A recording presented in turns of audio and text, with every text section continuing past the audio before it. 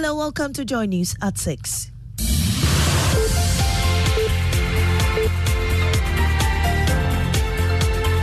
The news is live on Joy 99.7 FM and hits 103.9 FM in Accra. In Kumasi, we are live on Love 99.5 FM and over 30 affiliates across Ghana's 16 regions, including ATL FM Cape Coast, Might FM Tamale, Bewa Radio Yendi, and in Kiligi FM Boli. Get radio, TV, and online content on the myjoyonline.com interactive app for Android and iOS devices. This morning, the minority in Parliament is appealing to Ghanaians and civil society groups to join its campaign to force Governor of the Bank of Ghana, Ernest Addison, and his deputies to resign. And you, as a Ghanaian who is already suffering it, are to join us to get him to resign because the law protects him. Also, Speaker of Parliament Alban Bagbin justifies political parties' control over members as he says MPs cannot be separated from the interest of their parties in the conduct of business. We go to the parties to sign our form for us to stand on the party ticket to contest election. The parties now hold sway over the members of parliament. We have details of that shortly in business. New World Bank report ranks Ghana among top 10 countries in the world with highest food inflation rate. Details on the Joy Business report. A lawyer representing Sarah J., one of the accused individuals in the Cecilia Dapa $1 million case, hopes to secure bail today for the nursing mother. They've taken her back to cell. So we're just making preparation to arrange for people to execute the bill for him. Looking at the bail condition, to me, it was so harsh.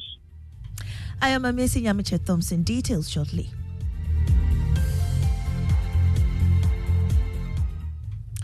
The minority in Parliament is rallying Ghanaians and civil society organizations to join its call for the resignation of the Bank of Ghana's Governor, Ernest Addison, and his deputies. This comes after the central bank made losses to the tune of over 60 billion cedis in 2022. The minority finds BOG's financial situation unacceptable. They're pushing for the governors to resign within 21 days or they'll be forced to picket the central bank. Ranking member Isaac Adongo wants Ghanaians and civil society groups to join in their campaign. There are several ways of killing a cat. But you know that criminality doesn't expire at the right time. If he doesn't resign, he doesn't purge himself. He has several other breaches. This is just one. Several other violations of the law with impunity. At the right time, we will isolate and deal with them individually. But in the meantime, you're simply asking him to resign. In the meantime, this is the path we have taken. And you, as a Ghanaian who is already suffering it, are to join us to get him to resign because the law protects him. You heard Ranking Member on Parliament's Finance Committee, Isaac Adongo. Still in Parliament, Speaker of Parliament, Alban Bagbin, has justified why members in the House cannot conduct business independently without the influence of their political parties. Addressing a forum in the Western region to mark Parliament's uninterrupted 30 years of democracy, Mr. Bagbin says the system cannot free the MPs from the control of their political parties. We go to the parties to sign our form for us to stand on the party ticket to contest election. The parties now hold sway over the members of parliament. And so in taking decisions in the House, many members are swayed to follow the directives of the party. Party discipline and the whip system can be so strong and rigid, as I said, a feature of the Westminster system adopted by us. And that leaves the MP with little scope for independent action. He said although the phenomenon is worrying, it cannot be said that the MPs do not always represent the interest of their constituents. Consequently, an MP is still representative of his constituents, even if his votes are at variance with the wishes of his constituents. This is because it is impossible for an MP to take a single logical position that reflects the entire span of the varying opinions of his constituents. On many issues, some issues, yes, you can easily tell. Like in the issue that is before the House now. The MPs all know what Ghanaians want. So 275 are all supportive of the bill. U.S. Speaker of Parliament Alban Bagbin, a lawyer Augustine Jamefi representing Sarah A.J., one of the accused individuals in the Cecilia Dapa $1 million case, hopes to secure bail requirements today. He wants Sarah released so she can hold her 6-month-old infant again.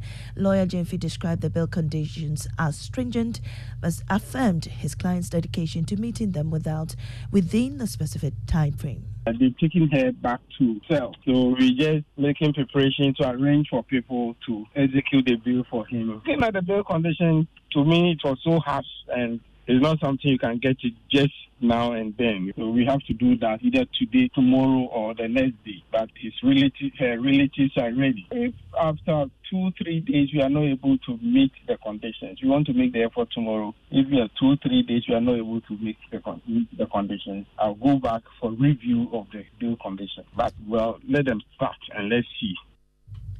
Some youth of Aboabo in their Sokor Mampong municipality in the Ashanti region have called on the IGP to caution personnel in their approach to handling issues in Zongo communities. They say the recent death of Yusuf Salawuddin and the killing of Zongo 7 are among instances of unfair treatment suffered in the hands of the police. They spoke to journalists during a fitness walk towards Aboabo homecoming. There's more in the following report. The death of Yusuf Salawuddin led to an attack on the Aswasi police station by some irate youth. The police, after arresting some suspects in a swoop, allegedly assaulted and abandoned the victim, who many say was at the point of death. Baba Saki, leader of Aswasi Youth Front, believes the police have over the years acted contrary to the tenets of their professional ethics.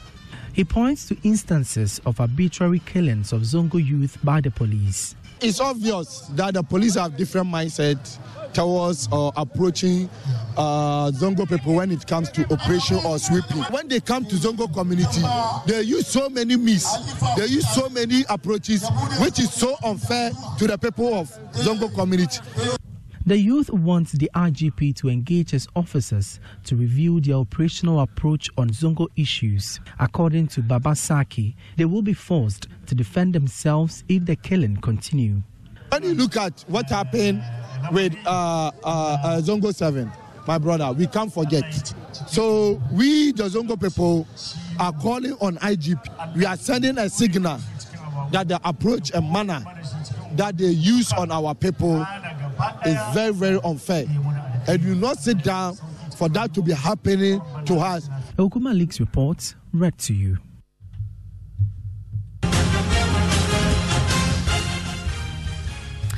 And to election headquarters, I believe I can make an impact.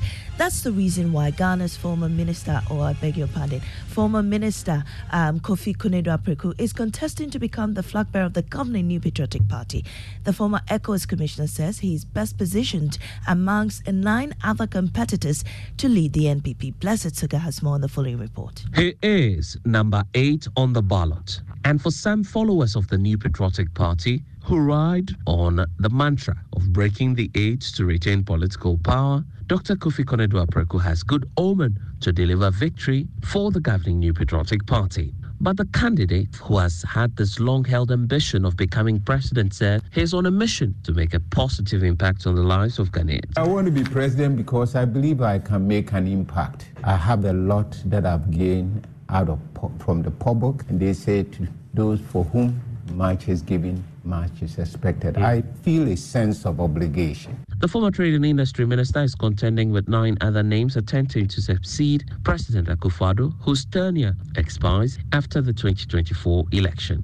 But the former ECOWAS commissioner says he's confident in his ability to change the fortunes of the party when given the opportunity. The people there are also interested in the political fortunes. So they're looking for people who will deliver so that the party can continue to win elections.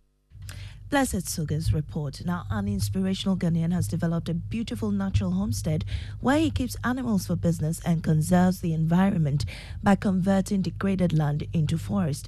After sun winning led to a degraded land 24 years ago, the enclave at Domiabra near Ejiso in the Ashanti region is now a one-of-a-kind farm surrounded by forest. Mahmoud Mohammed Nuruddin has more.